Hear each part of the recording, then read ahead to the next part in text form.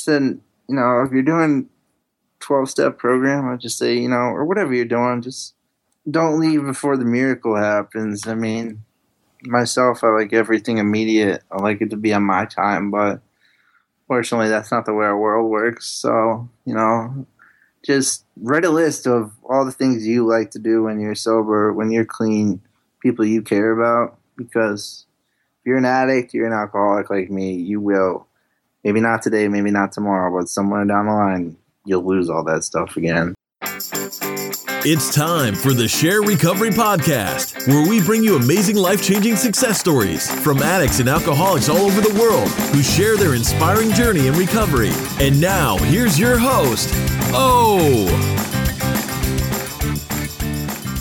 Hey everybody, and welcome to another episode of TSP, the SHAIR Podcast. And on today's episode, we have my good friend Chris Wright joining us. Now, Chris currently lives in Hartford, Connecticut, but we met here in Costa Rica when Chris was interned in the Costa Rica Recovery Rehab Center. And to celebrate his first year clean in sobriety, Chris is joining us on the SHAIR Podcast today. His story is textbook drug addiction, narcissism, and another cautionary tale of drunken debauchery, where if it wasn't for Chris's dog Jordan, he may not be with us today. And now, with 1 year clean and sober, Chris is living a life beyond his wildest dreams. Again, he lives in Hartford, Connecticut, in a CSA, which stands for Community Supported Agriculture. Chris is part of a fast-growing movement towards sustainable living with organic, truly farm-grown fruits, vegetables, and animals. I'm proud to call him a friend. I'm proud to share his story. So let's dive right in. But first, a little SHAIR Podcast news. Okay, guys, another quick reminder that I will be at the Seattle International Narcotics Anonymous Convention this year, July 29th, 30th, and 31st, 2016. It will be held at the Seattle Airport Marriott, and I will be the main speaker on Friday night opening up the convention. If you go to the SHAIR Podcast website, on the right-hand side of the website, you'll see a banner. It's a blue banner that says SINAC 2016. Click on that banner. It'll send you to the page where you have information about room rates, about registering for the convention. Everything you need to know about attending the convention is right on that website. So again, I would love to meet you guys in person. If you can make it out there, would love to see you. Okay, guys, first of all, thanks so much for everyone who has helped support the SHAIR Podcast. And for those of you listening who would like to know how you can help support the SHAIR Podcast, let me give you a couple of ideas. First of all, the most important one, which is absolutely free, is to leave a rating and review on iTunes. iTunes single-handedly is one of the most powerful ways for people to find the SHAIR Podcast.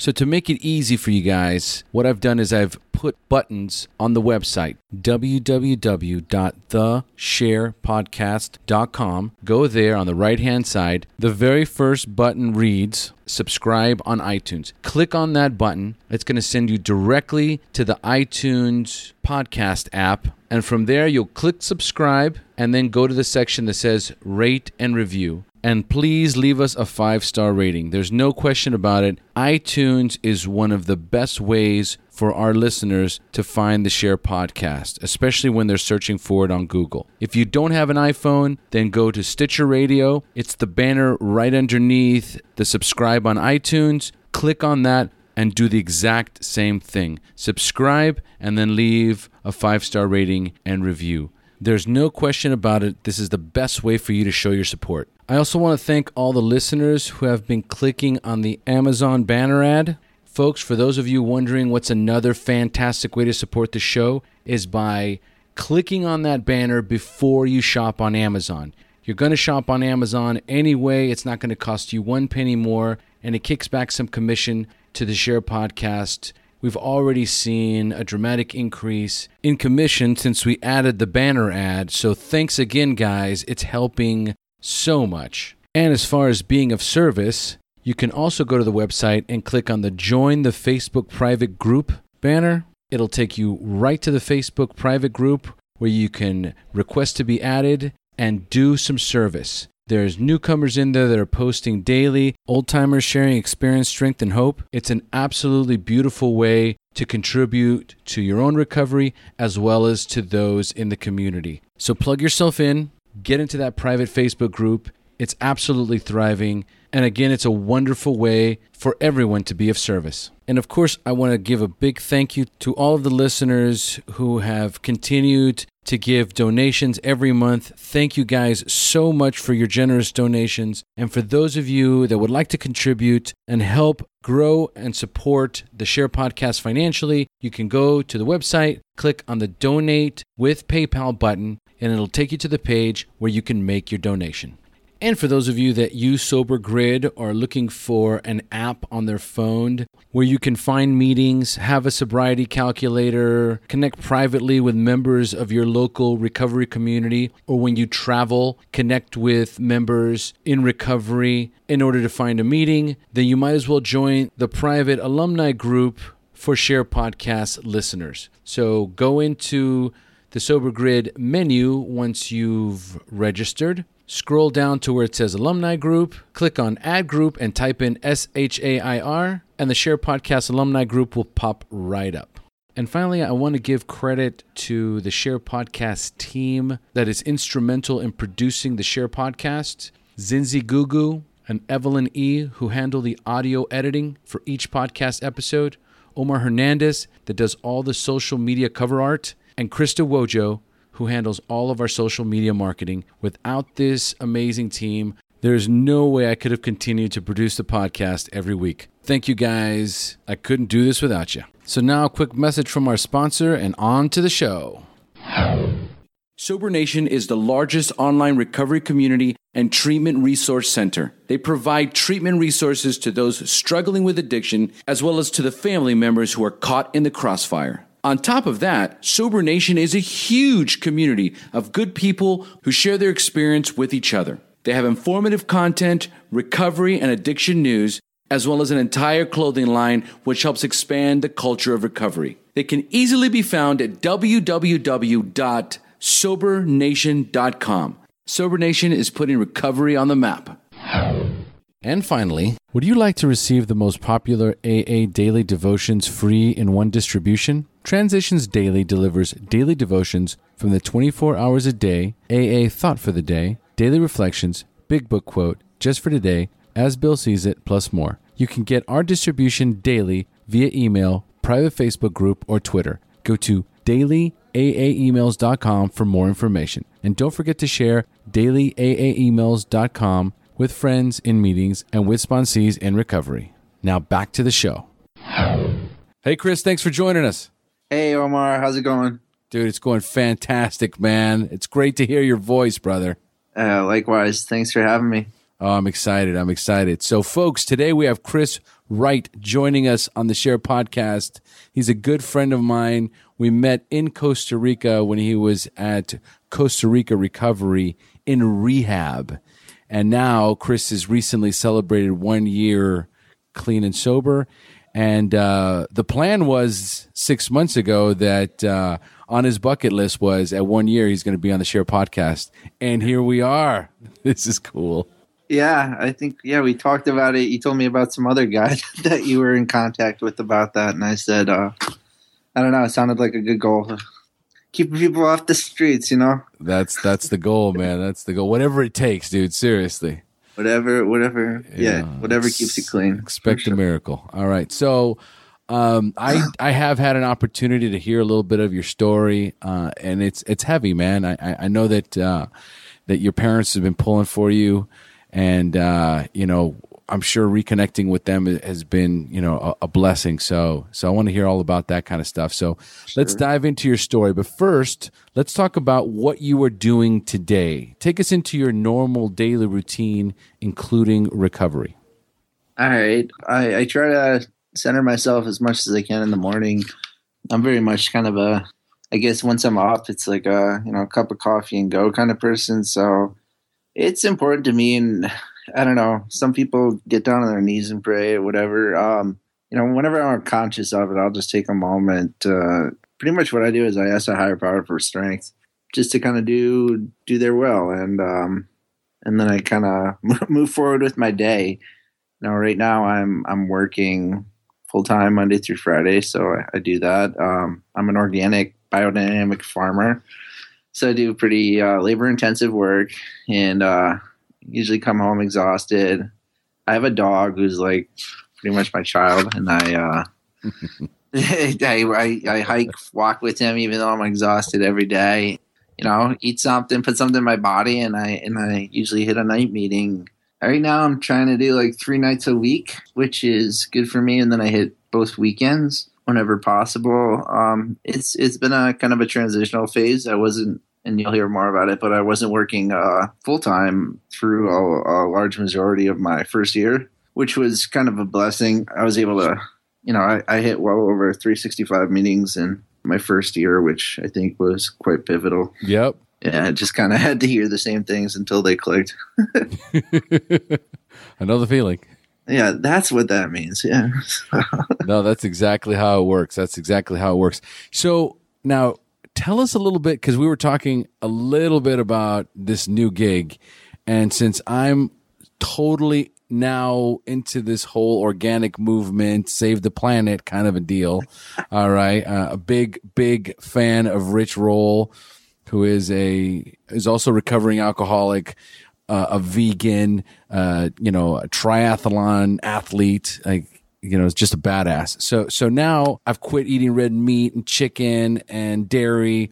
So tell us about this job and what you're doing, because it actually, it's very exciting to me. Yeah. So what I'm doing is I'm working on a small local farm. It's actually within the area, and it's called community supported agriculture. A CSA essentially is mainly how this farm makes money.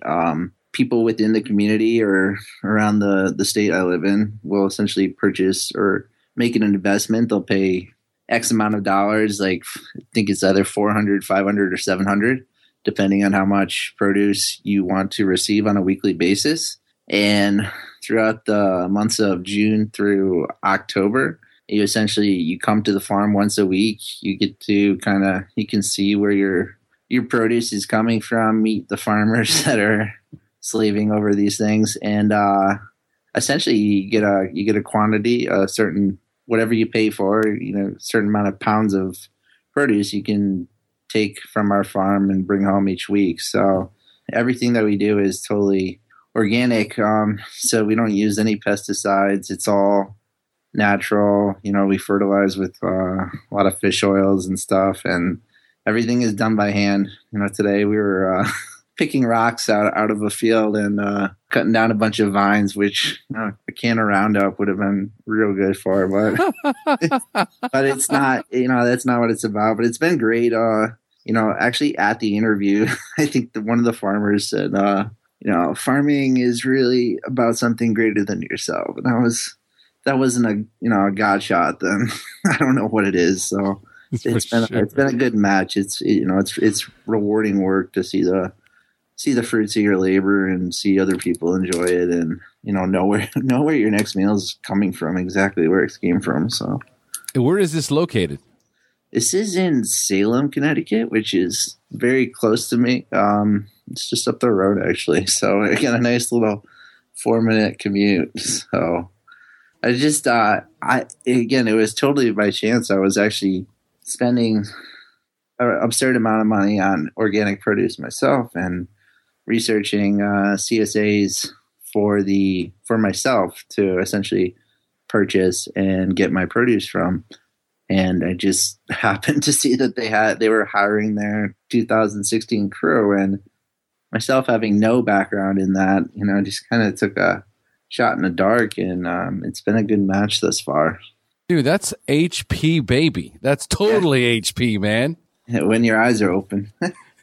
And CSA, what does that stand for again? Community supported agriculture. Dude, I love it. I think my wife, when she hears this interview, she's going to say, "We're moving to Connecticut."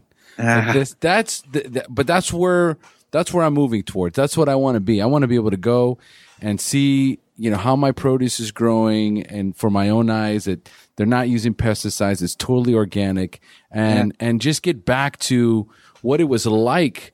Even 200 years ago, when it was actually farming?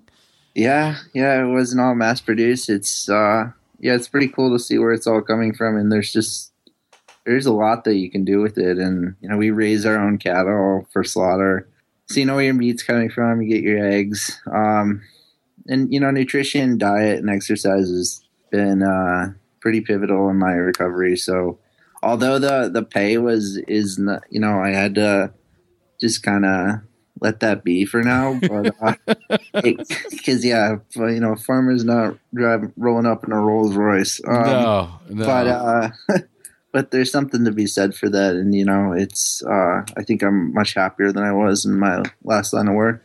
Now, do you get all working there? You get a salary, but do you also get to participate or partake in the produce at a discounted price?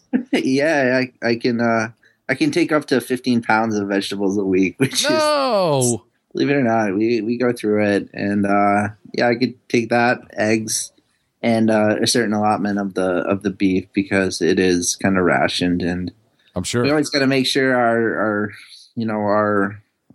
community is served before we if there's a new crop in, it tends to be popular. We'll have to wait till the following week, but yeah, we definitely reap the benefits of our own work. This is so cool, man. I absolutely love it. I'm actually jealous. I'm not, you wouldn't have been today. Well, the thing is, when I was a kid growing up, my dad used to make me do all the yard work. So I'd have to go out there and pick the weeds and dig around, and I just hated it. And I swore I would never do yard work ever again. Like when I was an adult, my job would not be outdoors. I was going to be an office person. And I've been an office person for 20 some odd years. And now it's like, man, how wonderful would it be to just stick my hand in the earth, right? Like, I don't know about moving boulders and getting rid of weeds and all that shit. But just being out and, what it was like before the Industrial Revolution, before McDonald's, before high fructose corn syrup came into the picture. Like, what was life like when you could just go out there and just eat from the land, and you knew that you were going to get all the nutrients you needed? That's pretty insane. So pretty cool feeling. It's it's definitely tough to. It takes a lot of courage, I think, to go through with that in this day and age. Oh yeah, no question. The farmers that run it are very cool people, and pretty admirable. It's a very healthy environment. No, I dig it. All right, man. Well, let's start talking about some drug addiction. All right. So, how much clean time do you have, and when is your anniversary date?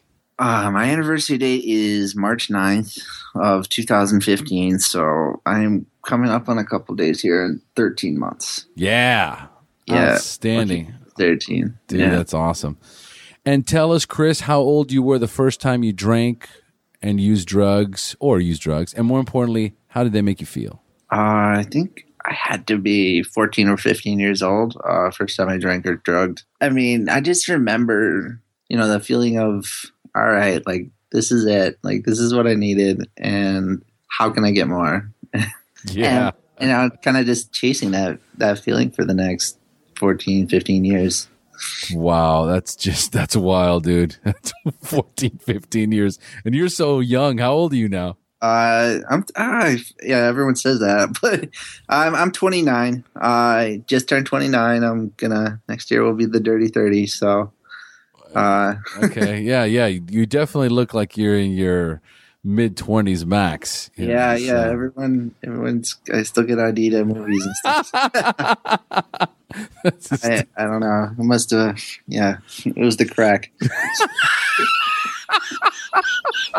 It's my secret. That's the secret weapon, huh? Yeah, wow. There's a first for everything, huh? I noticed, like, us addicts, we have, we do kind of have, like, a resiliency to us, so. There's no question about it. All right, buddy, you're warmed up, Chris. So it's time for me to turn this show over to you, man. It's time for you to tell us the battle against drugs and alcohol, the wreckage it caused in your life, when you hit rock bottom, and finally your journey into recovery up until today. So, Chris, take it away. Great. All right, so I'm going to try to kind of share, what it was like, what happened, and what it's like now. I grew up in a middle class household. My mother was an immigrant from Eastern Europe, from Czechoslovakia, and my father's side of the family was European. I was the product of an alcoholic household.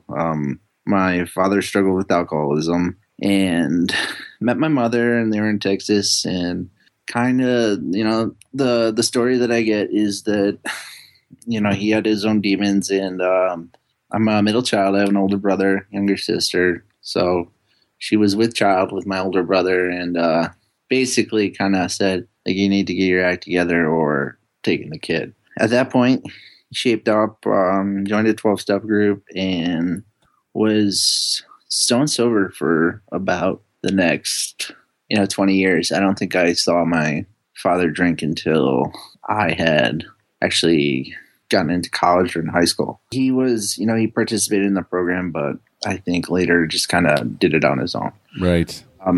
And it's not his story, my story, but there's some background. So we grew up in New Britain, Connecticut, which is this they call it Little Poland. It's a huge place for immigrants from Eastern Europe. So I was brought up Russian Orthodox, which is best way I could describe it is if you've seen like My Big Fat Greek Wedding. That was like my church service every Sunday, 2 hours. I love that movie, man. Yeah, lots of gold incense that would choke you up. Russian ladies, and they would give you candy. So I went. My mother would take us every weekend, and that's more so. I think it was what her father did and her mother did, and it was kind of a tradition. And it was important to my grandfather, that we went. So we continued to go, and that was like my first impression of religion was why does everyone else get to go to this 45-minute mass? And like, here I am 2 hours and I don't even speak this language. And everyone thinks I'm super weird. So we grew up there for a while, and it was kind of a rough neighborhood. At some point there was like there was a stabbing and a shooting within the same week in front of the complex that we lived in. And at that point, parents made a decision that although probably above their means, they decided to move out, and we moved to the boonies, like the woods. They told us there wouldn't be any convenience stores, any 7-Elevens, etc., and they weren't lying. Like we literally moved to the woods. So that's where my childhood kind of began. I think I was like 4 years old at the time, and I moved right before kindergarten. But it was interesting. A couple of my most influential friends they grew up in the same town back in Little Poland with me, and without speaking to each other. And obviously, kindergartners can't plot these things together. But we just unknowingly all moved to the same town together. And one day we were at a playscape. Hey, what are you doing here?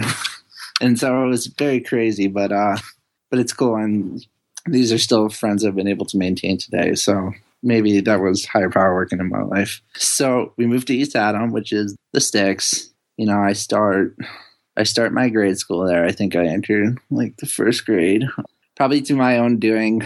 I wasn't that close with my brother. He kind of, I don't know, he always kind of saw me as trying to best him and, being annoying. So we never really, for only being 2-3 years apart, we never really had a great connection. So we continued to grow up in this town. I met a lot of good friends. I had a core central group of friends, but when I got to high school, I went to a different high school. The high school in town was not that great, and I was looking around at a bunch of them, and there was one I could afford. It was a Catholic high school about 45 minutes away. So that's where I ended up enrolling for high school. So that kind of took me away from, everyone that I kind of knew in this small town growing up. Just to backtrack a little, I guess, in middle school and in grade school, I was identified. I was put into this TAG program, which sounds ridiculous, and it stands for talented and gifted. And, kind of just they have these things. And, it kind of just like put little Chris on his pedestal, and he's walking around like, I own this fucking town, and like, look at me, and what, I'd win the awards. School was never challenging for me throughout grade school and middle school, and kind of as I just described with my brother, like, I learned that I could try half-heartedly and get exceptional results, and like, this was great.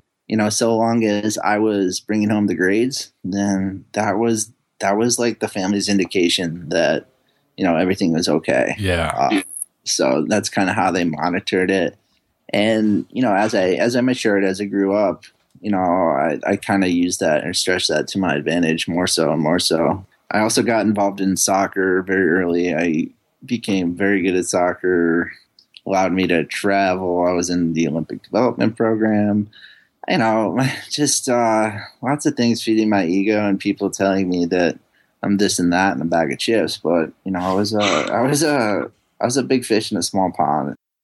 And anyways, so moving along, I go to high school. I go to this place called Xavier, and it's a Catholic kind of like preparatory school, and that's like the whole wear ties, you can't have your hair a certain length, etc. Which all things I kind of struggle with. Like, why does God care if I have long hair? Like, I like asking questions like that. Right? Or, God said I didn't have to wear a tie today. Like, it's all good. So instead of, in lieu of detention, they had these things called jugs, which stand for, I'm not making this stuff up, but it stands for justice under God. And I used to get sent to there, and then, like, I kept getting, don't you see the irony in this? Dude.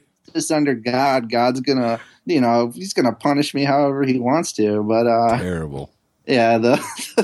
So we sat in a room and like stared at a wall for 30 minutes, and this was my justice under God. This kind of just kind of fortified that wall I was putting up that I had begun to have against faith and religion at an early age. Earlier because it was different and it was just so excessive, and like the long services and a language I didn't really, get the gist of. And then now it was, the things that scared me were like, I'd be, this kid sitting behind me would be cheating off my Spanish exam. And then he'd just be like sitting up, sitting down, taking the blood of Christ. Like, do you even know what you're doing or saying right now? It scared me. It all felt very cultish when I would like be at the student masses, and more so just they only allowed like 5% non-Catholic denomination into the school. That was actually a question they could ask. I just kind of like, again, just kind of fed my ego. Like, I'm different and y'all are drinking the Kool-Aid and I'm not having any of it. So, I just, I grew away from faith. I grew away from religion. I continued in soccer and to excel in high school. Again, just kind of trying half-heartedly. They got me into tougher classes, the quote-unquote honors program. Still, I never really challenged myself because I just figured, if I'm bringing home A's, then because of that, again, that was kind of the progress report back home, and everything was good. So in high school, freshman year, I think is when I had first drugs. I think so. My buddy went to prep school again. He got to go to one of the prep schools I got into, but I couldn't afford. So he comes home from prep school with like a mason jar full of rum or something. And we were all sleeping over at my buddy's house and got this mason jar full of rum. Nasty. I'm not much of a rum drinker, but whatever. So we're passing it around, and I just remember tasting it and not liking it, but I want to get drunk. I want to feel this. And I'm pretty sure I puked my brains out that night. And that didn't deter me. I just like the next week, and it's like, can we get more? Shortly thereafterwards, within, I'd say, a month, I was seeking a way to find pot. And sure enough, I found it. I went to some birthday party where a band was playing. I was like, well, bands always have pot, right? And I'd go talk to the bass player after like a set break, and sure enough, there we go. So I started smoking weed, like a lot of weed, in high school. So again, grades are good. Everything looks okay. But yeah, I become like a habitual weed smoker. I'm getting more and more into soccer. I'm into the party scene. I love the party scene. Every weekend essentially is let's go get wasted. Let's go to a party. Mm-hmm. I Yep. still remember the first party I was at. It's like a scene out of Dazed and Confused. It was in the woods somewhere. There was a big bonfire. All the freshmen and the senior. You're feeling like you're all right. I've made it in the world, and definitely like a Matthew McConaughey hanging out. I was like a little freshman dude, and I remember just thinking, wow, what a wild night, and driving back in the morning. And I don't know, I think we had all these blankets with us because it was cold, and we had this bizarre, like, well, if we take these blankets home, we're going to get caught. So we're like throwing blankets out of the window, like driving home in the morning. But it's a very, it's a vivid memory in my mind. So again, kind of party scene, I chased that for a while. Kept partying through high school, and college was coming up. Like, that's what you have to do. And I never really learned how to try because everything was just coming so easily to me, and I took it for granted. So like college, you have to fill out applications for and shit. And I was like, no, they're going to come for me. And I was being recruited for soccer and about a handful of schools. So again, I didn't have to like apply to college. I was brought on recruiting trips and paid to go out, visit university, stay the weekend, Nice. see if I like it. And like, and of course, every time I went there, I was like, let's go get fucked up. Yep. Like, let's drink and let's drug. And at this time, again, it was, weed and alcohol. And this was in my junior year. And so I'm going on these trips. And I remember actually one of them was a college in Canada. And the Canadian drinking age is 18. So it was, I never forget the coach was like, we're going to go out and have a beer after this. And I was like, yes, like sign me up. This is the one. Like, I know where I want to go to school. I didn't have going there, but I remember having those thoughts in my head. Like, yeah, I can drink it as an 18-year-old. Like, priorities taken care of. So, anyways, continuing on, like I did ridiculous things. Like, I got into the music festival scene like my junior year, and I somehow like convinced my parents because my grades were good and I was doing okay. Like I could take a week off of school and go to some music festival in Tennessee as a junior in high school with my friend. And we like drove out there and went to it. And there I got into like hallucinogenics and psychedelics. So I was doing a lot of like mushrooms and LSD for the first time there. And then I found ways to get it when I came back home. I remember that festival was just a drug festival. It wasn't, I enjoyed a lot of the music, but it was all like, let's get messed up and then go listen to music. Oh yeah. And on that, I remember the third day we were camping next to these kids from Penn State.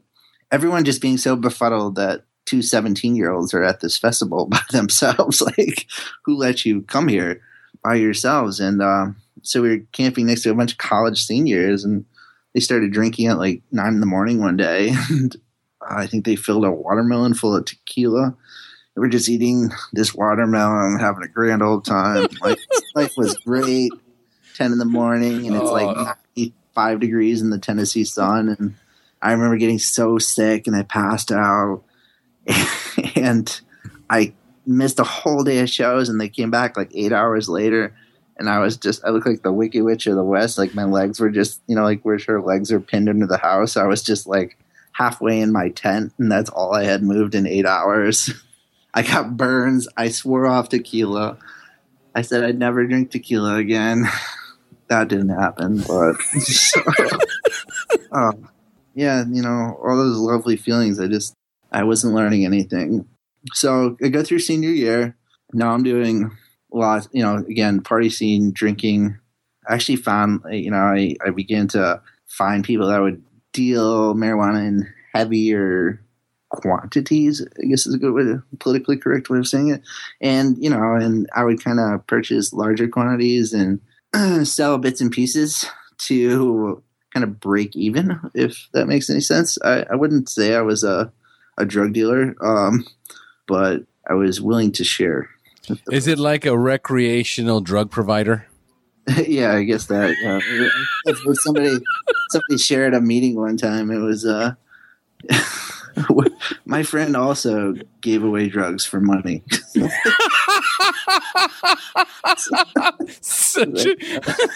like, well, that's just the best thing ever I've ever heard. So, It's a fucking t-shirt. Yeah. I also give away drugs for money. So, not a drug dealer. So I'm doing like all these things in the party scene, and so college is on the horizon. Grades are still good. Senior year, I just like didn't give a shit. Like I put in my work. I felt like the dues had been paid, so I started slacking off, admittedly. And then I got a scholarship and an opportunity to go to New York University, NYU, and play soccer and get like one of the best educations in the country. So again, I thought that was pretty cool, and I didn't really have to do much to get it. So I said, sure, let's do this. And I had been on my trip to the Big Apple, and I didn't know much about New York City, actually, as confident as I was, and as much as I could lead you on to think I did. But so I was kind of like getting into something I really didn't know too much about. But how could I pass up an opportunity to go live in New York City as an 18-year-old? Oh yeah. So I signed up for that. So I start NYU immediately, because anyone that has ever lived in New York City thinks because you have lived in New York City, you're better than everyone. So I totally add this to my ego and kind of walk around. I'm a college athlete living in New York City. I'm going to school. What's up? What do you do? Like, so that's kind of like, I would say that's my air of arrogance. Well, in your defense, I've never met one New Yorker that didn't think he was the shit. Yeah. I wasn't even native. I was a naturalized New Yorker. But it's just, that is the way. That's absolutely. It's like the persona you got to carry around. So I fell right into that. I wasn't brought in thinking I was going to start on the soccer team, but there was an injury. I got a couple games in, and then all of a sudden I was a starter. So, I remember walking around Manhattan and like walking around blocks, and just random people on the sidewalk. You just know who you are, and again, that just fed my ego. And so college went along, and my first year, I actually did okay. Like I was on the dean's list. I wasn't really messing around. I would get obliterated from Thursday to Sunday, so I could take care of my school shit. Yeah. But Thursday through Sunday, I'd get obliterated. And during the season, I would say that year I was pretty disciplined, because I was trying to kind of break into the squad and still taking it seriously at that time. And so, for about 3 months of the year, or 4 months of the year, I was, all right, well, I'll just drink occasionally. I'd cut off marijuana due to drug testing and any other drugs for that nature, because I was worried I'd get a drug test, which could happen. So anyways, we have a fairly successful first season. I go through my first year, and I get A's, and start thinking about what we're doing in the summer. Originally, I was going to stay in New York, but like a friend called me, and she's like, this is one of the friends that I mentioned earlier that like was born where I was born and then moved to where I moved without talking to each other. So she's like, my friend Jade, she's like, we're thinking about going to Martha's Vineyard for the summer. And I was like, oh yeah, like what's going on there? And she's like, I don't know. I just heard it's like the place to be if you're a college kid. So I was like, all right, this sounds good. And it sounds like a party all summer. Yep. I'm in. I remember in one day, I like took a train from New York to my house in Connecticut, got a car, drove to Massachusetts to Cape Cod, took a bus to a ferry, got on a ferry, found a job at this restaurant, took the ferry back, took the car, got on a train, went to New York, and then I got fucked up that night. I just like remember I had to get back to the city so I could go out because it was like a Saturday night. Impressive. Yeah, it was. Yeah, we're pretty determined people, right? If we have an objective in mind, yes, we're like absolutely. So I secured this job in this restaurant, and I started cooking, and cooking like I had always been doing it. I have pictures of myself when I was 4 years old with like a chef's hat on, apron, etc. And it was a passion. My father managed a restaurant, so it ran in the family, and so I did that for the summer. And that summer I just, I kind of went out of control. There was a guy around who had mushrooms a lot. So I was eating a lot of mushrooms. We would just have this bucket that lied on our coffee table with, like the bottom of a milk carton, cut off, which turns into a gravity bong. And it would just sit on the coffee table. And like, we'd casually just like bong in a beer,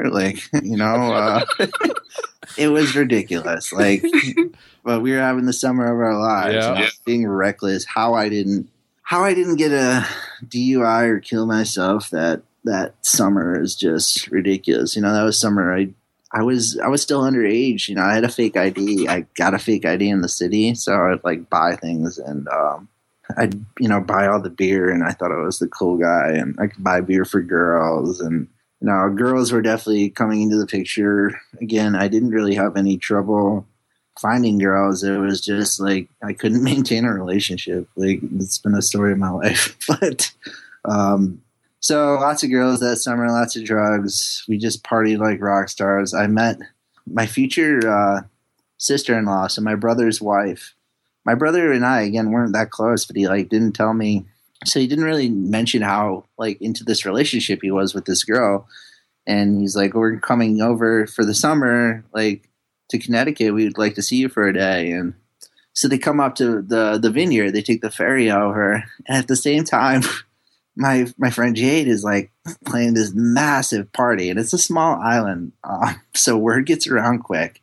And this just like turned into a crazy party. There was just hundreds and hundreds of people in our little rental log cabin. Nice. And I know it was, and a lot of crazy things going on, like drug use everywhere and drinking, and it made my brother very uncomfortable. And I had said he could sleep in my room and stuff, and obviously that was off the table because there was people, not even myself, in there. I don't even know where I slept, but anyways, they like ended up sleeping on the deck that night. And long story short, a couple of years later, or a year later, like, I was going to visit them in Florida. He told me this story now when I was sober. He's like, when you came to visit that first time, because they had just gotten engaged, she was like, can we leave him alone? And like, at first I was like, that's hilarious. Like, that's so funny. And now I kind of get it. Like I was a train wreck, and I just didn't see it. I was just so yeah. That was how I met my sister-in-law. So, man, yeah. I didn't know. I didn't get much of a heads up, but so that's that summer. Everything. I'm drinking at work. That starts. It's I'm stealing bottles of wine and champagne mimosas throughout the day. Restaurants are pretty good for drug addicts and alcoholics. I remember my first job was was washing dishes, and I was like 15, and they kept all disappearing at certain times during the night. They would say staff meeting. Finally, I'm like, what the fuck is this staff meeting? And everyone just went in the walk-in fridge and smoking a blunt. So I was like, oh, these are my people. Yes. So I was attracted to that. Like, even, with a good education going, and probably where I should have been doing like career-oriented internships and whatnot, I was like, well, I want to be like, I want to go in this industry because it's all, sex, drugs, rock and roll. Yeah. Yeah. So I mosey along doing that. I go to my sophomore year. I'm coming home with a lot of cash. I'm going back to New York, rather, with a lot of cash. So I'm not home at all that summer. I go to Martha's Vineyard. I'm like a day at home, and then I'm right back in the city for preseason. And I have a lot of cash saved up because I don't know how I did that, but I did it. I worked a lot. I worked like 14 hours days, but I was drunk half the time and high. So, dude, you were making tips though, right? No, I was working in the kitchen, but it was like a very good paycheck, and I found like lots of odds and ends, and I could do a whole podcast on that summer. Okay, I got you. But I'll spare you the details. So go back sophomore year, start preseason, and I get introduced to cocaine, and I really like it. And within like a couple months, I'm like severely addicted to cocaine, and I was able to kind of garner up the self-will to stop that. And it was because of the soccer team. The soccer team was doing really well. We were having a historic year. Went to the NCAA Final Four. I was kind of the poster child that year. So I was like, shit, like I have to stop this, because if I get a drug test and I fail it, like I can't let my team down. So I was actually able on my own will to stop. And that carried on until we went to the Final Four and the season was over. And then I went right back to cocaine. And throughout this, my grades started actually suffering. Like I was not able to just do what Chris did and get A's. There was like work and really smart people all around me. I was starting to realize that I was this small fish in a big pond now. That scared me because I never had to ask for help. So this was all new to me. So, I reacted by continuing to use cocaine, habitually smoke marijuana, just keep going along. The whole time, I'm like, got this facade that everything's good. We're having this awesome year with soccer. I'm leading the team, the country. I was second team All-American that year, and secretly I'm just dying inside. I'm like withdrawing from classes. I get to my second semester. I think I failed another class, and of course, like they're like, a lot of people reached out and they're like, you should take a semester off, like get yourself together, yada yada. You should come home for the summer. I know what's best. I'm going to stay in New York this summer. I'm going to do a summer session. That way, like, I can get back on track to graduate with all my friends, and nobody's going to know what's going on. No. So like, this is like what I'm conjuring up. That summer, I worked at a restaurant in New York. I was bartending, and like New York, you can go to a bar 24 hours a day. It's pretty awesome. And, I got super into cocaine. I was just doing a lot of coke, a lot of drinking that summer. I passed my summer courses at the detriment that I was progressing in my illness and my addiction. So I didn't go home. I didn't get grounded with, people that cared about me and loved me. And I keep going, and I go to my junior year. My junior year, I was just like full-blown addict. Couldn't stop. Like, whereas I got into the soccer season and I knew I needed to stop because drug testing, I was just like, well, fuck it. Like, if it happens, it happens. And, I'd fake injuries. I, kind of half be there. And I dropped a couple courses, and, I didn't have that great of a season. Everything was suffering. And, again, suggestions to take a time out, go get some help, etc. I was like, no, like, because if I did something, like I'm going to have that question, like, what's going on? Like, well, where are you? So I just pressed on. In my end of junior year, end of my fall semester, they tell me that I'm on academic probation, which essentially means that I need to hit a certain GPA or they're going to dismiss me, essentially. I knew I was walking the plank. So I continued on into my spring semester, and I didn't even give it a go. I just wasn't attending classes. I wasn't doing anything. I was just partying and then sleeping off the partying is the best way I can describe it. And I'm not really telling anyone what's going on. my parents kind of found out because they heard about that, and they were surprised because I never talked to them because, I just kind of internalized everything. So needless to say, I do get academically dismissed after my junior semester, and I wouldn't even tell my folks what's going on until the paper came in the mail. It was I had to wait for this certified mail package to come before I would say, oh yes, this actually, that did happen. It was Oh man. yeah, it was the reality of the situation didn't set in until that happened. That was a big moment for me that I never truly recovered from, because that was a situation where I couldn't do something and I needed help and I had failed at something, and it was just all these things were very new to me, and I was in disarray for sure. What happened, and I had lots of false pride and remorse and shamefulness that I would drop all my friends that I had in university, all these people that genuinely cared about me, and were just asking how I was doing and am I okay? Because I didn't show up for my senior year and I didn't tell anyone. And my response to that was to run away and just fall off the earth, because I can't tell you what's going on. It's nothing good to talk about. Right. So I was just continuing to hide it, and I lost a lot of friends because of that, because I just couldn't face my own failures. So I try to regroup. My parents say they'll let me live at home if I go to therapy. And so I go to therapy and I give that a try. And I walk in there with a lot of preconceptions and not being open-mindedness. I'm yeah, I smoke a joint here and there.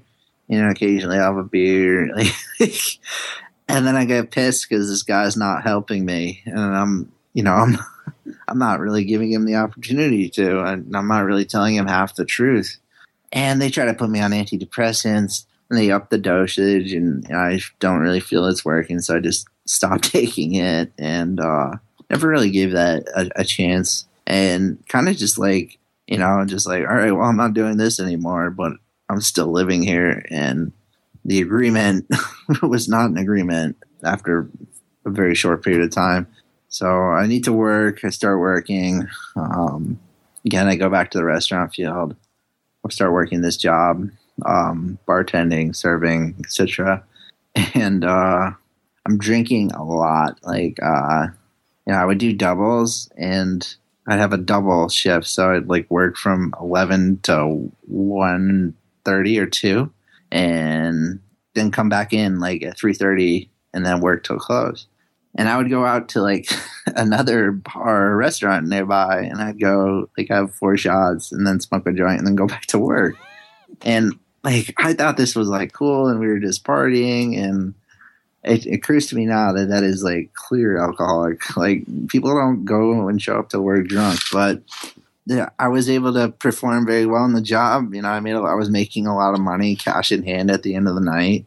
I was into whatever drugs I could get my hand on, but during this time period, I got really into ecstasy and LSD. I would say just about every night for the next year and a half, I would go straight from work. I'd continue drinking at the bar, but I'd go pick up some E from the dealer first, and I'd drop E. I'd go to the bar, and then I'd drive home. So after about 8 months of doing this or whatever, inevitably I get in a car accident at 3 a.m, total the car, call the cops, etc. I'm claiming, the go-to alcoholic alibi from where I'm from is that a deer was in front of me, and I swerved, and I didn't hit the deer.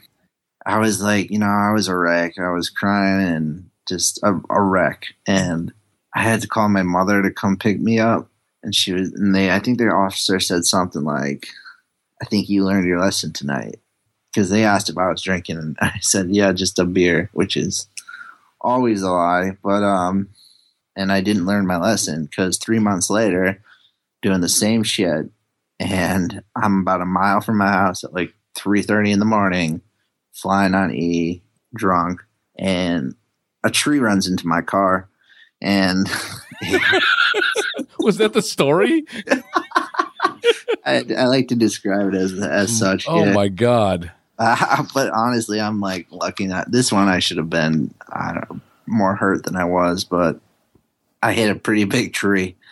You know, the seatbelt keeps me in, and got a big bruise from the seatbelt. And I remember like having my bowl, my marijuana bowl, and I was like throwing it in the woods, and like, God damn it, like this is it. Like I can't do this anymore, and I'm done with this. And I just left the car there at 3:30 in the morning, put the hazard lights on. It's just like wrapped around a tree. I somehow just walked out of there, and I walk about 2 miles to my parents' house, and I wake them up, and I'm like, I got in an accident. And they're like, and they knew, they're like, my father kept saying like, what are you on? Like, you haven't just been drinking, like you're on something. And it was the E, because my jaw was probably shaking uncontrollably. Yep. And, it's just like, well, it's like, you can't just like walk away from an accident. Like, you know, that's a crime. Like, we're calling the cops.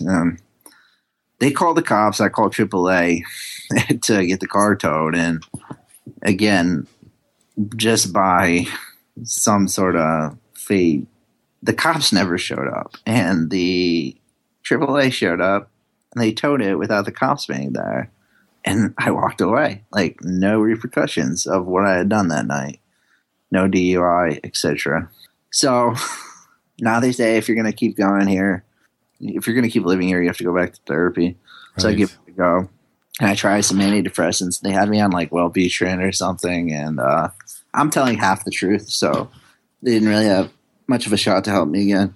And I take the Wellbutrin, I get an allergic reaction to it, and I'm like, again, not for me, not doing this.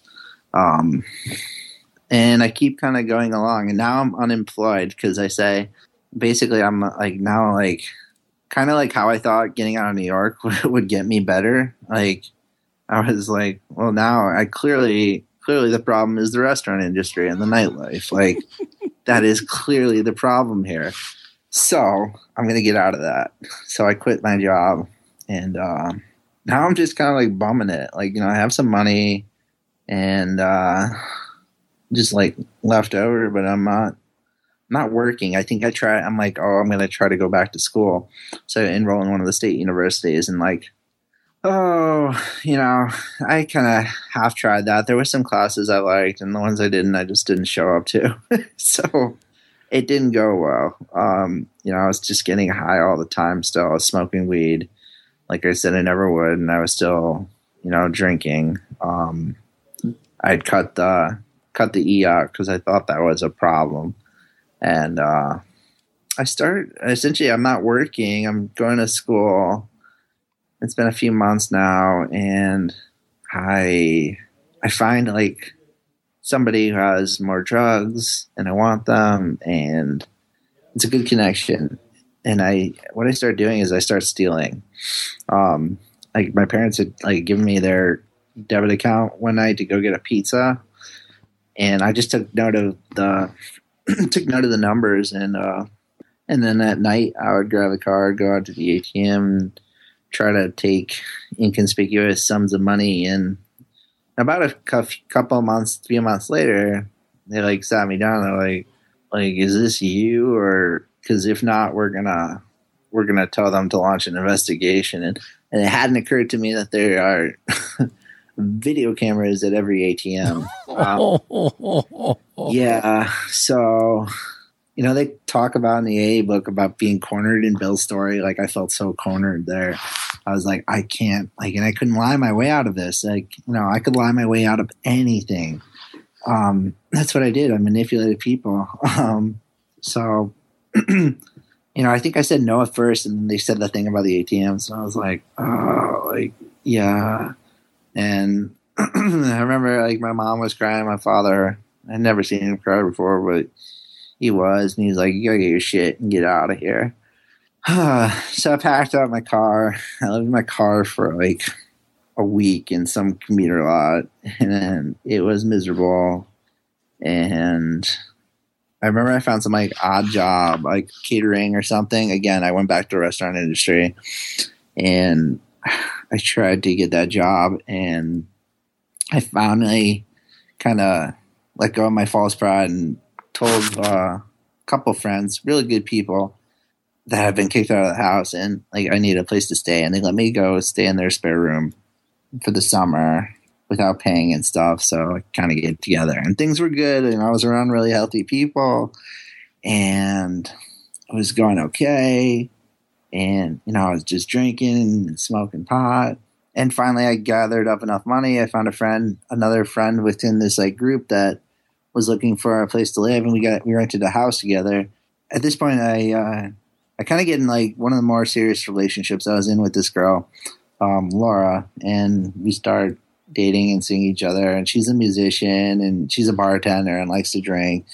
And she doesn't, you know, like do drugs like I do. But at that time, I was like, you know, I was back to drinking and smoking weed, and I thought everything was going okay. And I got a job at Hartford Financial, and it was like, you know, a real salaried position. I was getting really great benefits, etc. Like things were like looking good. And then about 2 months into this job, something new happens in my life. She breaks up with me, and the girl never broke up with me before. So again, like me not knowing how to handle rejection or failure, like I was like totally taken aback, because it was the one time where, you know, I kind of called it the fizzle. I would be with a girl for a while, and then I kind of just like lose interest and fall off the planet. And I thought it was like cool, but it was just because I was so full of bullshit that I was like making up so many lies about myself that at some point, like it was gonna kind of self implode on itself, and I had to get out of there. So I did the one thing I knew how to do, which was run. Yeah. But with this girl, it was different. So she breaks up with me, and that's like green light to go nuts. And I think what I did was I went on Craigslist, and I discreetly like made posts to find a drug dealer. What? Yeah. So I found my coke dealer on Craigslist, and I swear to God, if he answered the post, and I sent him an email, and we met up, and I started doing coke again. And from there, I was doing it every single weekend because I had this job. So I was like, I'll drink and, you know, smoke weed throughout the week. And I was just doing the coke all the time. And, you know, that weared on my relationship with my roommate. You know, that lasted about a year, and we were good friends. And, you know, he didn't drink, he didn't drugs, you know, so I always hid this from people. Didn't know. I didn't participate. Like I'd get a couple grams of coke and I'd lock myself in my bedroom and do the coke. Like that was the fun part of it. And of course, it always was. Yeah. You know, come up with plans how I'm going to save the world tomorrow. Yes, absolutely. Yeah. So, you know, that's how I use drugs. You know, the E was a little different. I went the club, the party scene, and a lot of girls and whatnot. But, you know, the coke, I hid because I thought it was dirty, and like, you know, I didn't want to share it with the people around me. So I do that. I move into another place. That's still going on. I don't know. I'm just like super depressed. So I start using prostitutes. And so I don't know, like where that even came from. It was more so, you know, when I think about it, it was like because I was hiding all the drug use from people, and Yes. I couldn't be myself. I was like looking for somebody I can. All right, well, you know, this is what I was looking for, co-signers, kind of, to get myself around and be like, oh, well, I can use drugs and we can hang out. I know, all right, sweet, but I have to pay you for your time. So I started doing that, and you know, drugs are heavily involved, and you know, this is a weekly thing. I'm like a weekend warrior at this point, and it's bleeding more and more into the weekdays. And there was just one night, I was saying like 2013, that couldn't get any more coke that night. You know, we'd stay up just dialing the dealer time and time again, just like, you know, it'd just be like I'd be up all weekend, and we couldn't get it, but we could get crack cocaine. So And I'd seen it. I'd seen heroin and all that stuff. And for whatever reason, up until that point, I hadn't done it. But I was like, I want to try it. And like that, I got addicted to crack cocaine. So in place of the coke, it was always, can I get crack? And, I smoked a lot of crack and continued to patronize the women. I lost a lot of friends. The people I was living with, I would start I just do things I shouldn't do, like borrow their car when they're out of town. And I do ridiculous things like drive to Boston to go pick up drugs and stupid things. But I was using and using and using more. Like I couldn't get enough of the crack. Like I got paid bi-weekly, and I remember on that Friday, on that payday, like my hands it'd be like 9 a.m. and they'd be balmy and sweaty just because I knew I was going to go get off like right after work. And sure enough, like that's exactly where I went, and I would do that. So through the midst of this all, I get a dog. He's this like lab pit bull. Joy of my life right now. His name is Jordan. Probably saved my life. But I get this dog, and I'm thinking like he's also gonna like save me again. Like I'm gonna be a great dog owner.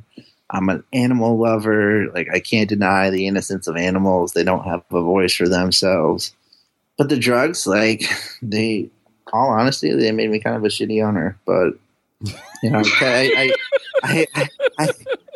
kind of. Yeah. I mean, he got fed. Like I would feed my dog before I fed myself, no doubt, and I'd make sure he get the best food.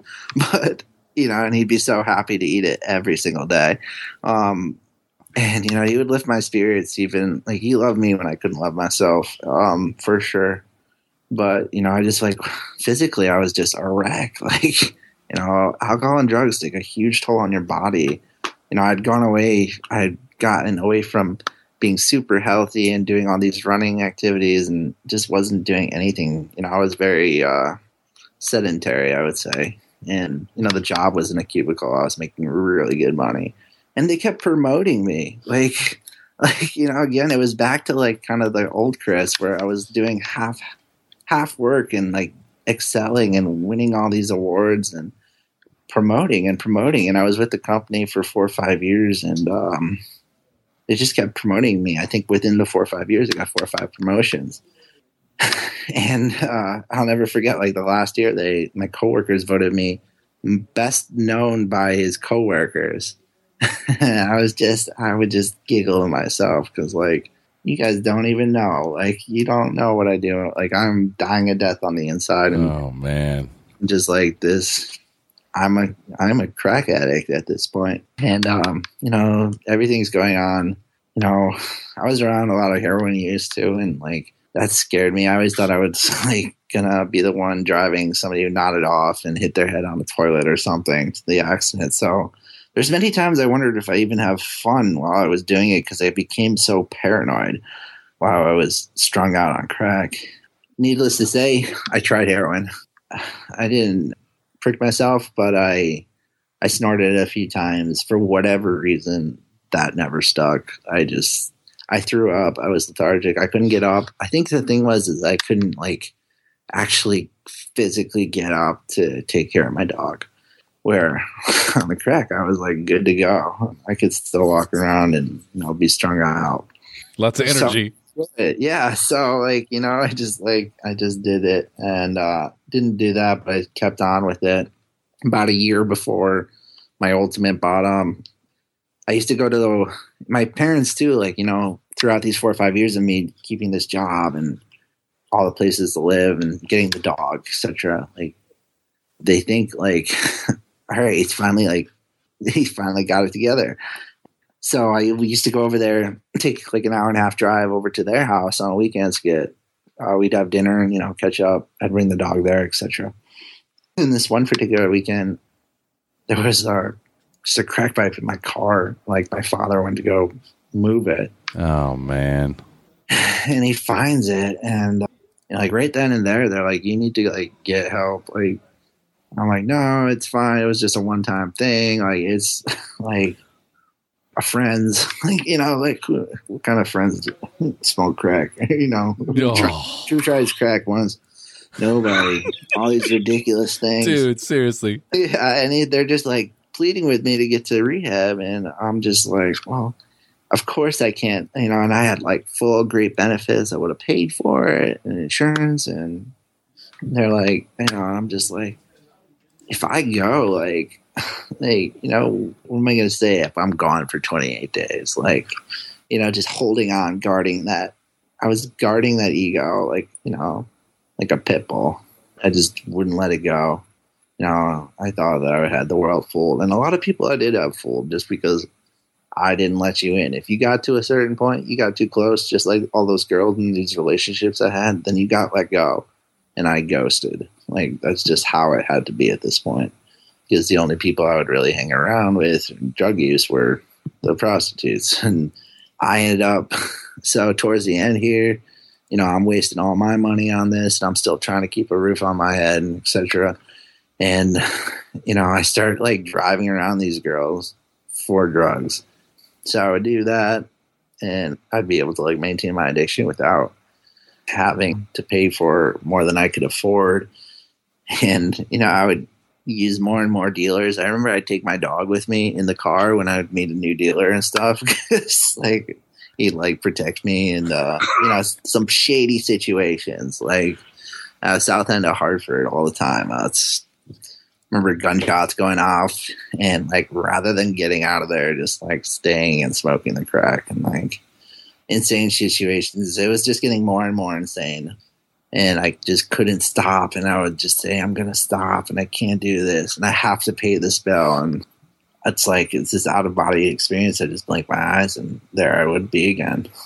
And things were just very fastly closing in on me. And, the last year was just a terrible year. I should have taken the advice, but it just kept going down and down. And towards the end, I'm still doing okay in work, but like, I don't know, I just like couldn't muster the courage to get up one day, and I just was like, I'm just going to stay home. And we had just gotten our assessments at work. These people were going to give me a $10,000 bonus which got paid out in like 6 weeks. And I'm just thinking, I just got like, my eyes are watering, because I know like I'm going to go on the run of my life here. But I just stay home. And I stayed home for 4 consecutive weeks without calling my boss or picking up, dodging phone calls, etc. I just ghosted my work. And I knew I was going to be fired. Again, it was like the dismissal from school. I just waited for that letter to come. Those 4 weeks, it was just consistent using. I'd get out like 3 times a day just to let my dog out. But I was towards the end, I thought people were coming after me. I was looking out the blinds all the time, and I was a train wreck. I didn't want to see anyone. So I'd lost my job at this point, and I wasn't talking to anyone, wasn't taking any phone calls for a while now. So my dad finally tracks me down, finds out where I am, and I'm musing, and he just knocks on the door, and he's like, we just wanted to make sure you were alive. Your mother hasn't slept in a couple months. For me, that was about as good as a gun to my head. And he was like breaking down, and it was like I went to go spew the bullshit, and I just couldn't do it that time. I would just didn't have anything to say. And he left, and I was there, and I went on for about another 2 weeks. And I finally just said, I texted my mother. I said, I need help. I can't do this anymore. And I think I'm bipolar, or something's going on here. I wasn't sure what an addict or an alcoholic was at that point in time, but I just said I need help. And a God shot. So I'm looking at the Huffington Post that night, and there's an article. It's low-cost treatment alternatives. Americans are seeking addictions and alcoholic treatment overseas. And lo and behold, I'm reading this article, and there's a little blurb about Costa Rica Recovery, and I had lost my job. So in the States, when you lose your job, you lose your insurance. So I had no insurance. Luckily, what I did have over the 4 or 5 years is I had a 401k, a retirement savings. And as a 28-year-old, I emptied that out and got enough money where I can't plug Costa Rica Recovery enough. They definitely saved my life. But, for what I could get for 3 months of treatment in Costa Rica, it was like I couldn't even get a month in the States without insurance. Right. With insurance, maybe a month. It was unreal. So, that's, kind of my higher power working in my life. And I was able to go to this treatment center. And, the allure of Costa Rica got me a little bit too, I think. Yeah. I was hesitant. I was like, oh, beaches. And Costa Rica's the shit. Yeah. I'm going to, Pura Vida. I'm going to go on this like little vacation to a foreign country. Exactly what I need to change my life. And, that's not what it was. San Jose is beautiful, but, it's no like. There's no beaches in San Jose, man. Yeah, there's no resort over there. Yeah, for sure. I mean, the country's, very dear to my heart. And I'm not trying to downplay it, but it was not what I was conjuring up in my head, getting to the facility. I remember, the last 2 weeks, my parents, I put everything in storage that like, come stay with us because they thought I was going to run, not do this. But I paid for it and got it all set up and I got there. And I remember the guy who picked me up to go to rehab and he's like, so what do you do? What's your poison? And I'm just like so fucking offended. Like, what do you mean? What do you mean? What do I do? Like, and here I am going to a drug rehab facility, still trying to like be on my guard. And I was like, yeah, I have, I drink a little, like I smoke a little weed, etc. And then 30 minutes later, we did a urine test, and like there it is. Like, it says here you do crack cocaine and maybe some other things. I think I was like taking my dog's medication at that time too. He got dude. Tramadol or something for his wow. Yeah, thunderstorms and woof. Yep, I stole my dog's medication. That's pretty fucking sick. I remember telling my counselor that, and he's like, I can't say I've heard that before. So I go there thinking I'm going to do 30 days and come home. But, I learned all about addiction and alcoholism there, and allowing myself to approach it as an illness, as a disease. It's been, very therapeutic, and it's something that, resonates with me. I was just a strong-willed person that never had very much failures in their life or things that I couldn't achieve on my own, that when he approaches an illness as an allergy, a disease, then that's like, okay, well, I wouldn't treat, a cancer patient, yell at them or be disappointed, etc. It's like, all right, well, I need to like accept myself and then treat myself properly, which is when I was, during part of the process at Costa Rica Recovery was you go to your AA, your NA meetings, etc. And within the first 7 days, you got to get a sponsor and go to all activities so you can leave the house and use the internet. So that was some motivation. I remember the AA group at the zoo group, and I think it was like my 5th day or something, and I kind of like just got up and I walked over to Alejandro, and I don't even think I said anything, but he was like, yes, I'll be your sponsor. And I was like, great. I was like, what's your name again? Right? So I started working with him, and I shared my story a lot. I mean, we just did, it's a very, through your other podcast, you kind of described the treatment center, but it's very structured. During that 90 days, I got in the best shape of my life. I kicked all my addictions. I ran a half marathon in rehab, which was, unreal. Yep. I started believing the rooms. I mean, I was fake it till you make it. First meeting, remember Paul was at the NA meeting and he was hugging me and giving me my chip. And then 3 months later, I would give him his new 24-hour chip. Yeah. And that's what the program is all about. It's like just full circle, things like that. But yeah, I was like, I remember this. I kind of get the program, but I don't get the spiritual side. I'm like, well, that's what the whole fucking program is. So I'm a classic overthinker. Higher power thing had to come to me. There was one kind of aha moment. I was, and maybe you remember him, but Panama Rob, he was at our clinic, and it's like a dual diagnosis clinic. So it does psychosis and addictions treatment.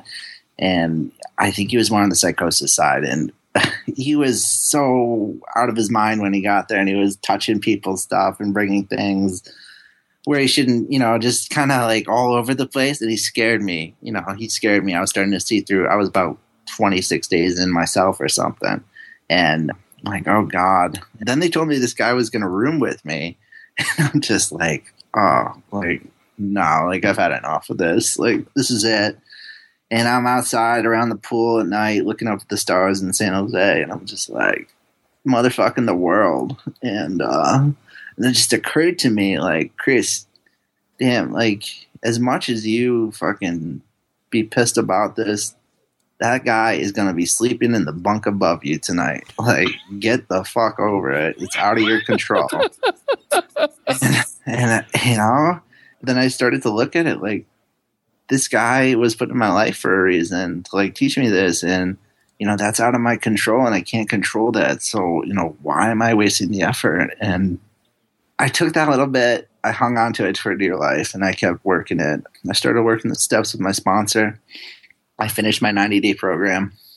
I was doing so well in Costa Rica and was, falling in love with the country and just having such a strong network there of, recovery, I decided I thought it was in my best interest to stay there longer. So I got a little apartment and stayed in Costa Rica and continued doing all the groups for another 6 months.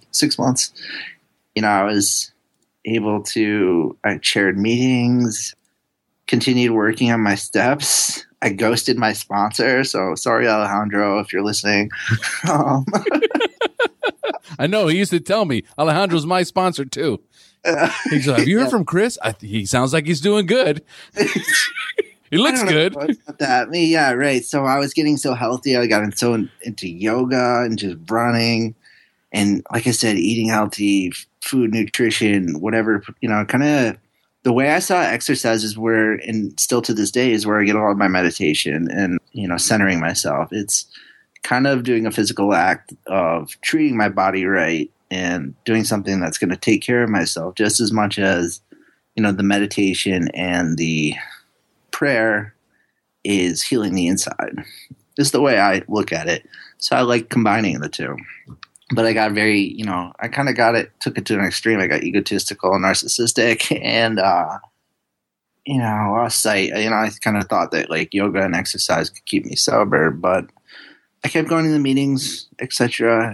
My time in Costa Rica was up, at the warning of my sponsor. I got in a relationship my first 3 months. It turned out, it was okay. It was cordial. It ended when it had to end. I kind of see, why after the fact they say that. It's because in a relationship, you begin to close down your network and you begin to rely on each other so much. And when you remove that pillar, then it's like, oh, how do I build this up again? And I can't say like when I stop moving, like if I'm not making progress, then I'm going backwards. And it is so hard for me to get that ball moving again. I came back to Connecticut about 7-8 months clean. And I knew the first meeting I was going to when I stepped off the plane. And I found a group and I kind of went through like there's not that many young people, there's old people, whatever. And I got a sponsor. And I went to every noon meeting. I wasn't working at the time. Costa Rica, I was able to get part-time jobs as an English tutor. And actually the clinic hired me. And I think working at Costa Rica Recovery, seeing what I saw in some of the detoxes and kind of like, looking at yourself sitting in that intake chair, but looking at somebody else and just being like, I was just as crazy as you were. But it's a very rewarding experience being able to help people and give back. So I came back home. Man, I had a tough couple months. It got to a point where I was going to meetings every day. I had a sponsor and I was still sitting on my 4-step. And it's like 9 months in. And somebody said something at a meeting. They're like, like if you keep saying that you're going to do something and you're not doing it, you're lying to yourself.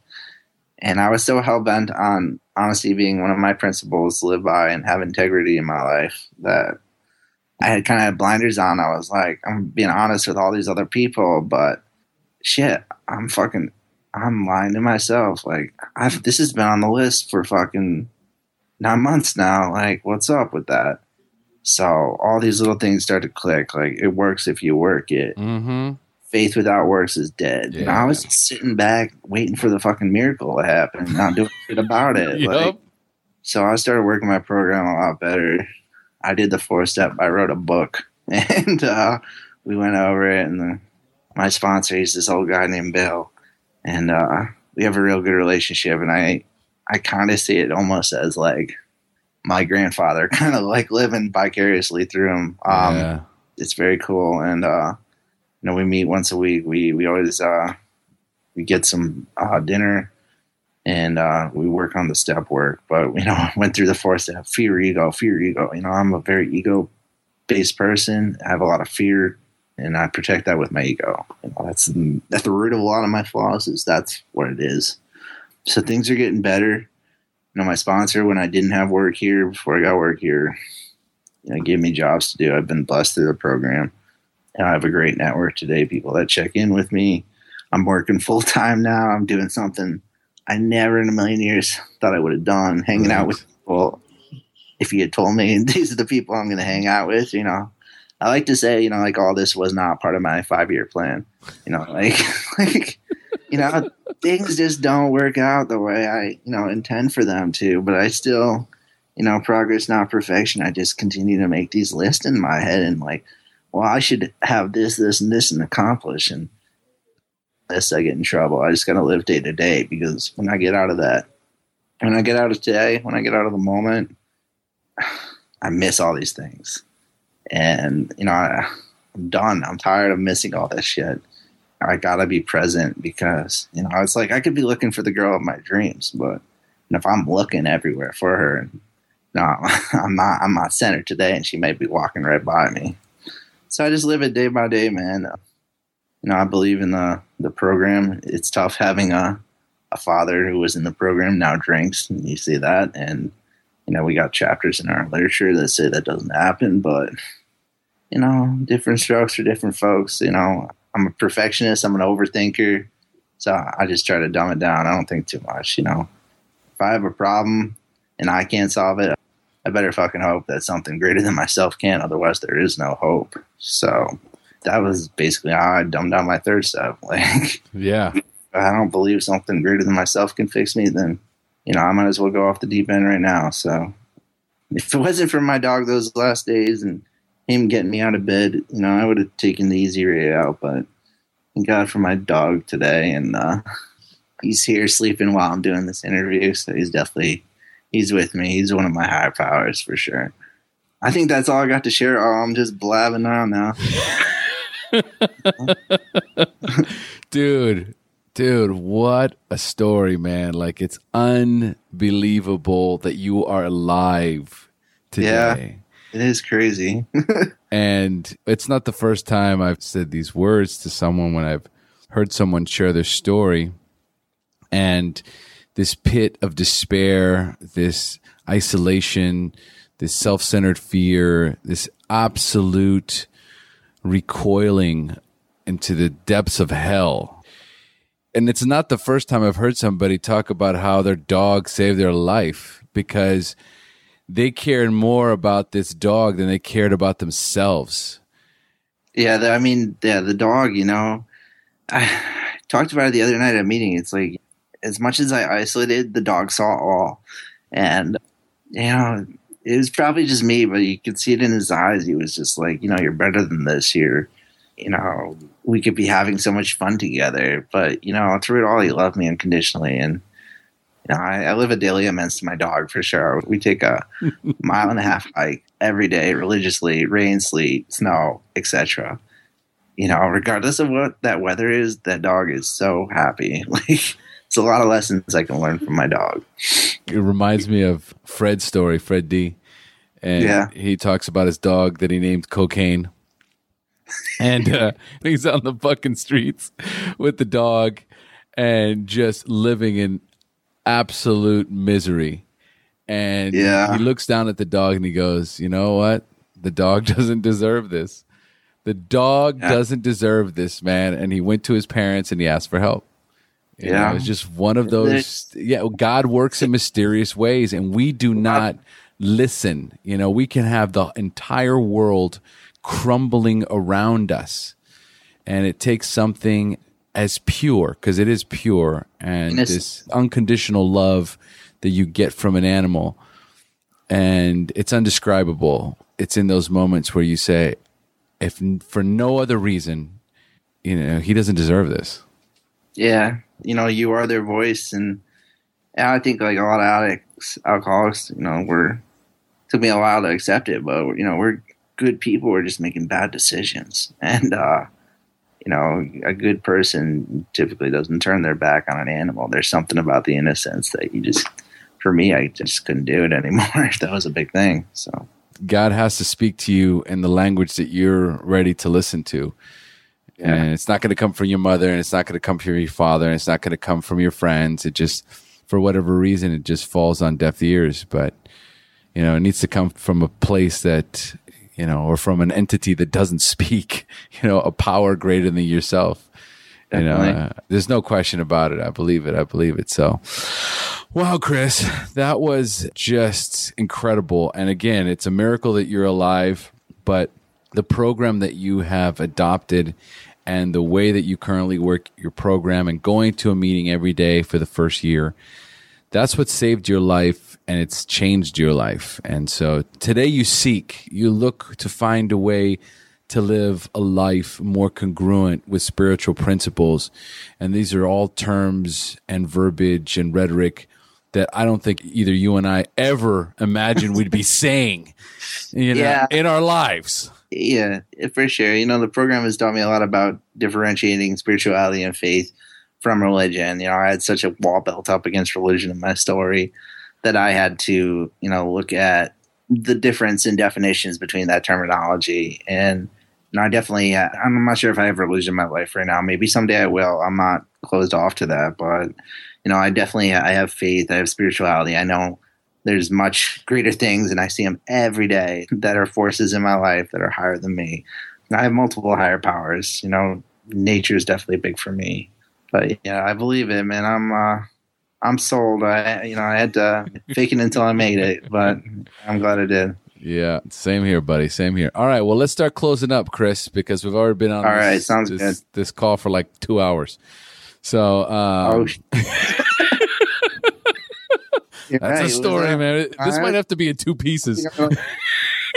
Yeah, Chris, part 1. Yeah, it would be like, a long movie, the epilogue. All right. I love it. All right. So for the newcomer, I'm going to ask you 5 questions about your early recovery, and I want you to respond with inspiring and insightful answers you can share with the newcomers. Are you ready? Go for it. Let's do this. Number 1, what was keeping you from getting clean or staying clean when you first got introduced to recovery? Fear and ego. Yep. Absolutely. Yeah. That's usually that's number 1 on most of our lists.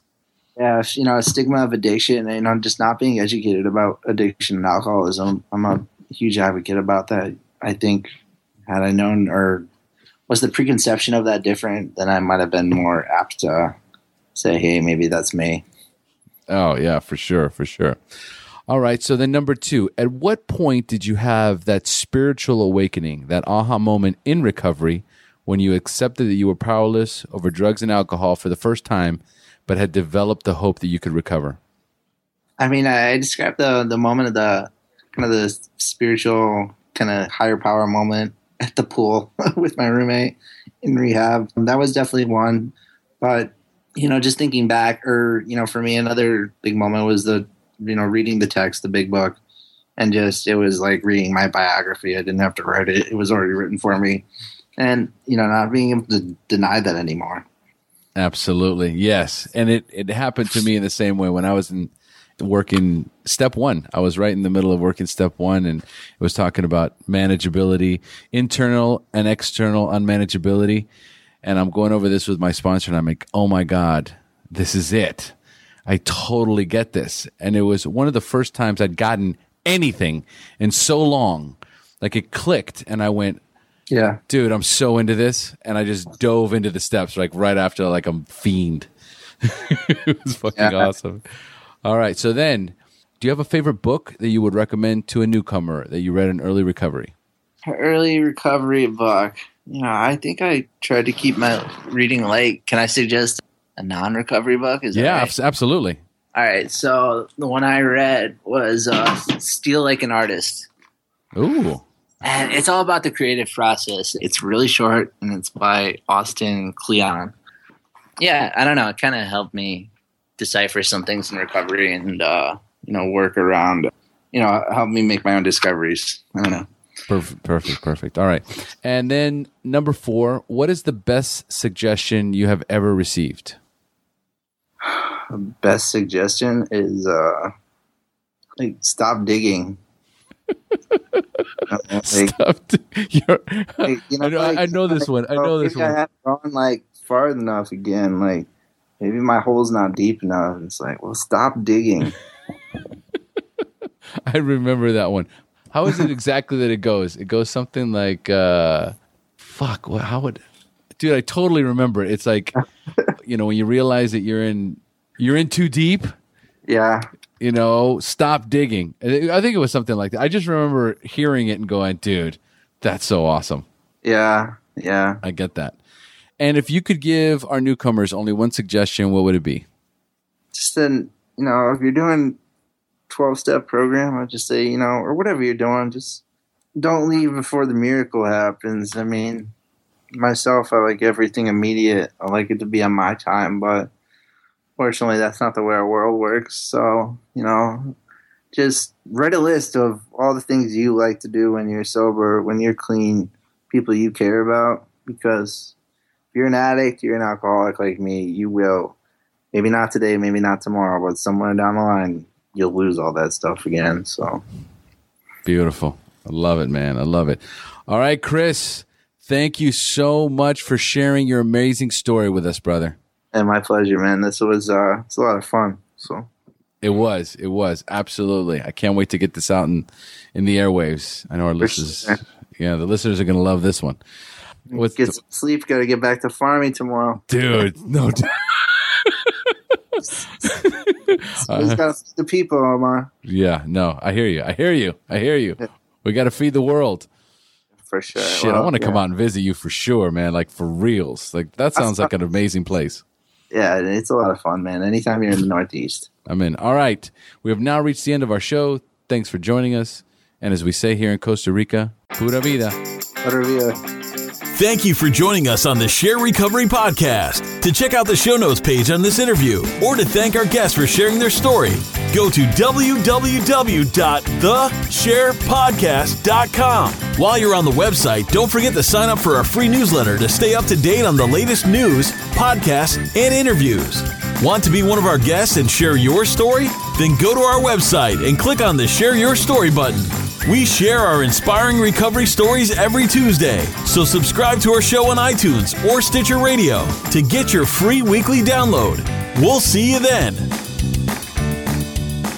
The opinions shared on this show reflect those of the individual speaker and not of any 12-Step Fellowship as a whole. And though we discuss 12-Step Recovery and the impact it had in our lives, we do not promote or endorse any 12-Step Anonymous program.